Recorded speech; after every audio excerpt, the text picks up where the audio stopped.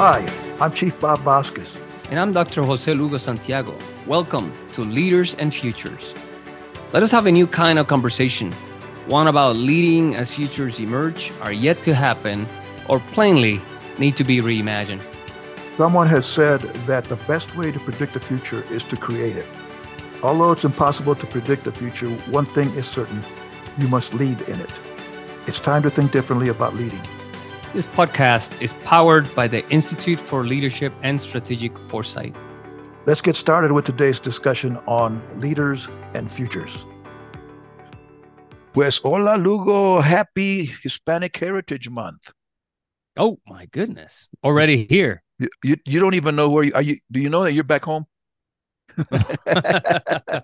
I am back home. Okay.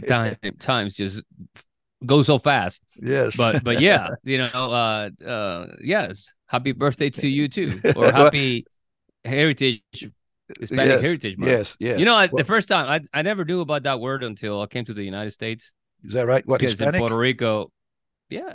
Because Yeah. I always thought it sounded kind of strange. He panics.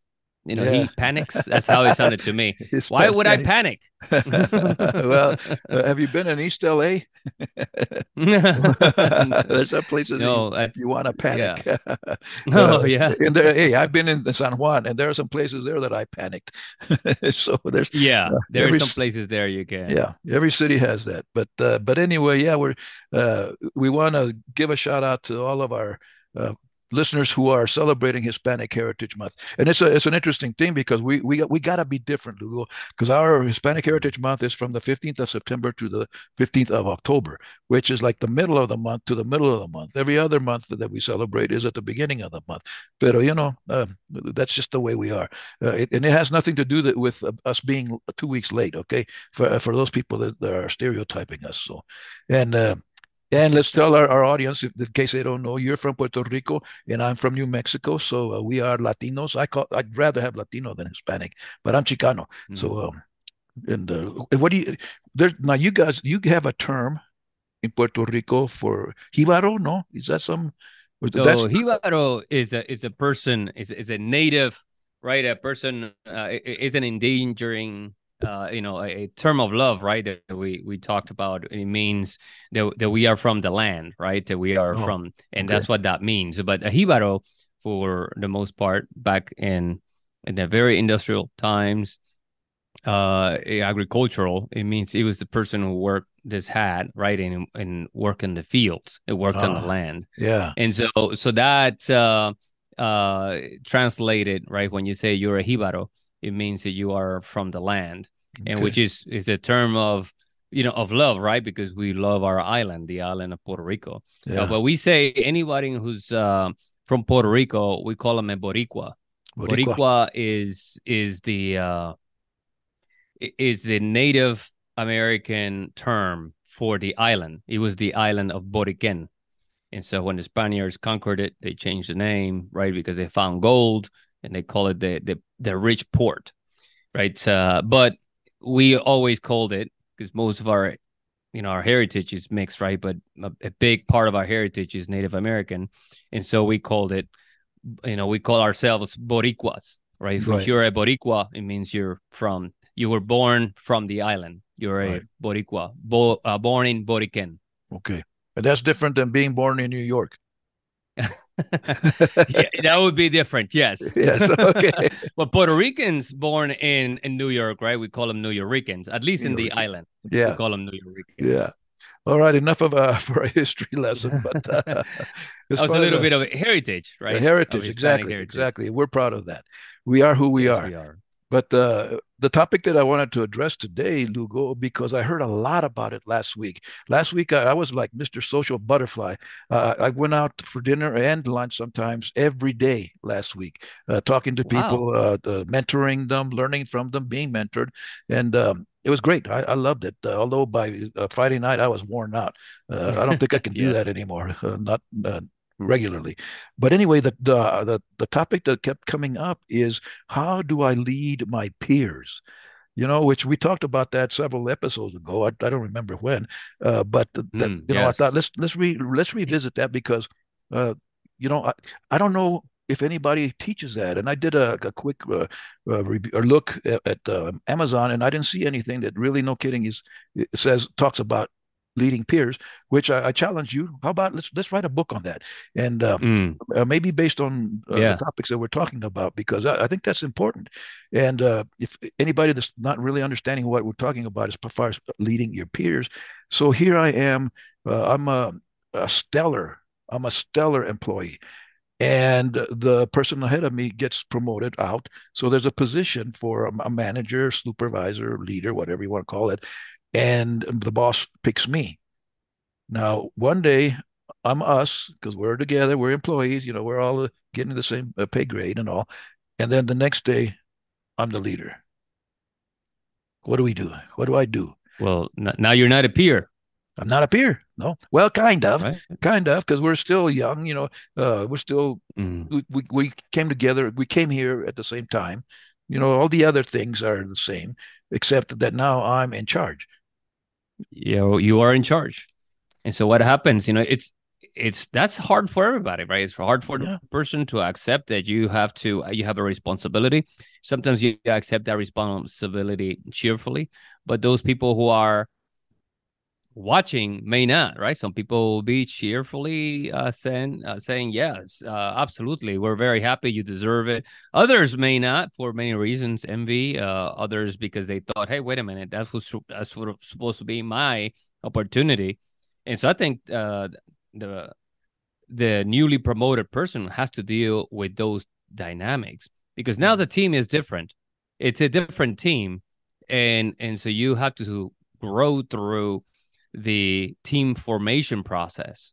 And although the team has been together for a while, a lot of times when we think about team dynamics, we think about getting new people into the team, and then the team goes through the stages of team development, and then we maybe at the norming or performing stage if the team has been doing amazing, and then all of a sudden we take a team member out and we put a new one, and when we examine what happens with the team dynamics, and yes, there is plenty of evidence that says that dynamics are different and you have to grow through it, but the same occurs when now you have a person who has changed roles, and that's what happens in here in the example that you're mentioning. Now this person is no longer a team member, but is charged with leading a team. And although the people understand how the person is going to behave, and it behaves as he or she is within the team, the truth is that this person is now a leader, and as a leader, the person is going to have to understand how to best manage the team, and it will manage the team in a different way, and that causes friction. Okay. Especially you're Well, thinking that you are in the norming and performing stage and you're managing the team like that, and it just may not be. yeah. The person may revert to other, like for example directing, or maybe not so much, but who knows, Yeah. Not yet. one of those behaviors. Right. Well, and let me take a step back a little bit. So you are the leader of the team within which the person just got promoted. So you're the leader's leader, the new leader's leader. Okay. What if okay, so you come in and you say, Chief, I want you to lead this team. What if I can't? What if I don't? Not well. I don't have the capacity. Yeah, somehow you think that because here's what happens. I think, Lugo, is we promote the high performing person, not necessarily with the skills to lead, which are different than performing. So I'm a tree cutter, and I'm a really, really good tree cutter. But I can't. I don't have the capacity nor the training to guide anybody else to doing the job that you're paying me to do, or that we're getting paid to do. I can't, boss. I can't. What about that? And how am I going to go up to you and say that? I can't. I don't know. I Mm-hmm. don't think so. I Yeah. think most people will not say I can't. They'll just accept the role and maybe fail, but they haven't trained. They're Right. not trained and they're not capable of. Not everybody can lead. I don't care what anybody says. Everybody says, well, you can teach them. No, that's BS. There's some people Mm-hmm. that cannot lead, and that's okay. God bless them. That's okay. Mm-hmm. But some people just do not have and will never have what it takes. Some people are just born leaders, regardless of what anybody says. Yeah, that's promotion based on technical skills and not on leadership merit. That's those two things are different, right? Because one requires that you're looking at the big picture. Some time ago, I remember we talked about characteristics of great leaders, and one of the things that we mentioned in regards to leaders, we said, of course, they have honesty, competency. The competency was a very big factor in making and people being recognized as leaders, so people can follow, right? But then you have these other ones that are very important, like forward looking. You can look ahead. You can think critically. You also understand the actions and reactions based on the decisions that you're making, and so a person can be technically skilled, but not but the person may not be able to be a good forward looker, right? Not having foresight. Right. And then the person may not be able to understand how things in the environment are connected. So the person has little, I would say, sense in regards to how those decisions he's making is affecting or will affect the future, her future, his future, or the future of the team or the organization, later on. And so that requires leadership. I'm not saying I don't think that anyone is incapable of learning that. Some people learn at different levels, right? Some people Yeah. are slower than others in Right. learning. But I think what you have to evaluate is, does the organization has the time, right? The lead time to wait until the person is a full-fledged leader. We do also understand uh, that people learn through doing. We were just at WashU, and we were inaugurating a leadership uh, two leadership cohorts that we're running through. And one of the things that we talked with them, we told them is that how we developed the curriculum was based on this 70-20-10 method. Basically, it says that 70% of how we learn is by us doing. 20% of it is so it's experience, right? 20% is maybe it's peers. We learn from peer to peer, and then 10% is knowledge. We're in a classroom and we learn. That's pretty fascinating. So it means if you're talking about a person who's trying to lead peers, the person initially may not be prepared, but the person is going to be thrust in there, and hopefully the person goes through a good process of reflection. And so you see the person got to be coached through that. And then so the person is doing 70% of the, I'm not saying this is definite, but 70% of this person growth will have to deal with the person examining how he or she is making decisions and what happens. And then 20% of that is getting feedback from peers. And then 10% is getting in the books, I guess, and helping and trying to understand, okay, where somebody out there can help me. Can I learn something from somebody? And so all these three things will make the leader. And I think it will help the person, because the original premise for us was to understand, how do we lead peers, Right. right? That's what we were talking about. Right. And I was a team member, and all of a sudden now I am a leader. And so people don't want to follow me, right? For many reasons. Right. And so you have to emerge, you meaning the person who is in that position in the scenario that you mentioned before, where the person just got promoted, that I'm going to have to be I'm going to have to do a lot of reflection as I go through what I do. I understand how my decisions are affecting everybody. I'm going to be conscious about my lack of foresight, because I was not exposed to the kind of things that I am now exposed. And Right. then I have to manage the team, but I also have to get that feedback from the team, so the team understand that I'm also learning. And that is a very vulnerable position, right? Yeah. Because it Oh, requires a indeed. lot of humility, Right. because you're there and you're telling everybody, okay, I don't know everything, but we're gonna do this together. And then the rest of the team is like, you know what? I am not sure if I want to be in this vehicle while you're we're driving at high speed and you're learning how to drive. Yeah. So that's it is not an easy situation. Now, let me uh, go back to a previous episode that we did last year sometime, where I argued that experience was important and you argued that it was not. Now How we do you have remember that if it was a long I time because ago? there are some things I remember, and that's one Are of you them. keeping count on me or something? I've been Are waiting. you writing this stuff somewhere? I've been waiting for this opportunity to correct you. Now we got some data that says 70% is experience, which means I was correct in the first place. So yeah, I will accept your apology, and then we'll move on. But I will have to look back. We'll have to look back to exactly what we were talking about. yeah, 70, 20, 10. yeah. Okay, so experience 70%. What was it? What How we was? learn. I'm sorry. 20% is peer-to-peer learning. Okay, 20% is peer-to-peer learning, and then 10% is knowledge, training, education, Yeah, and okay, okay, correct. all Training, right. education, getting a book, learning myself. Yeah. So if for you listeners out there that are wondering how do we do this, how do I do this, and I hope it's some of you that I was talking to this past week. That's the formula, or at least a formula, because we keep saying we don't want to be prescriptive, but this is good data.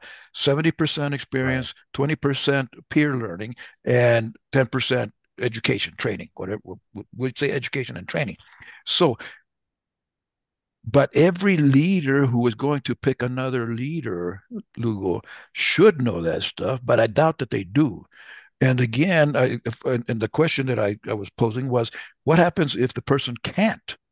Well, the first thing I think as a more senior leader is I should look for the person who can, based on those things, who has 30% experience, 20% peer learning, and 10% training education. And if not, then I should provide them that as soon as I can, as much as I can. Now, there's going to be emergencies sometimes where whatever the person leaves, God forbid, dies, moves on or whatever. Now, Vasquez, you're in. You're the boss. Well, again, I can't yet. That's a good word, I think. I can't yet. Well, my leader needs to be understand that they're gonna, yeah, I've got the experience. I've been doing it for a long time. The peer learning, well, we'll have to discuss that. I'll have to evaluate that as the more senior leader, and then the education training. I can, there's records, right? That we've been sending this guy to this, that, all that kind of. He's got a PhD, whatever, all of that kind of stuff. So that's almost an easy one. But if I'm selecting someone, should know those things and keep that in mind so that I don't put I think this happens a lot, Lugo, and I think this is part of the discussion that I had, discussions I had last week, is someone is thrown in one without real, all of a sudden I'm the leader, but I can't because I'm not ready. And I think as a senior leader, we need to pick the people that are ready, but we pick the person that we like. We're I think biased. it's We are well. biased. I don't care what anyone says. I don't care. You can argue all you want. Come on, Lugo, bring it. But we're biased. If I'm gonna pick You're you, talking about deliberate leadership development, right? That's what you're talking about. well, And how well, many how many of those people that you know that said, you know what? How many of those leaders said, you know what? I have you on this in this ILDP, individual leadership development plan, and these all of these courses, all of these behaviors and everything have been analyzing all of these things. You are ready now. I bet if I go out there and do, to our listeners, we ask them, I tell you, probably less than 5% of them are in some kind of individual leadership development plan where the leader is saying, is watching, have been looking, and have been, like we call, developing the bench. And so, of course, people get selected in some cases because of their technical skills, and they might be so. Some people they don't need all this education. I think sometimes what we need is more common sense yeah, than yeah, all this education. And I think that's a good point to be. Does this person have common sense? That's a good quality on a leader.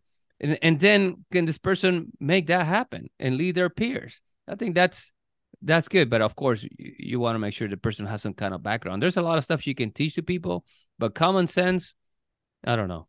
Well, common sense isn't always common, unfortunately. I mean, you look That's around and right. that's it's amazing.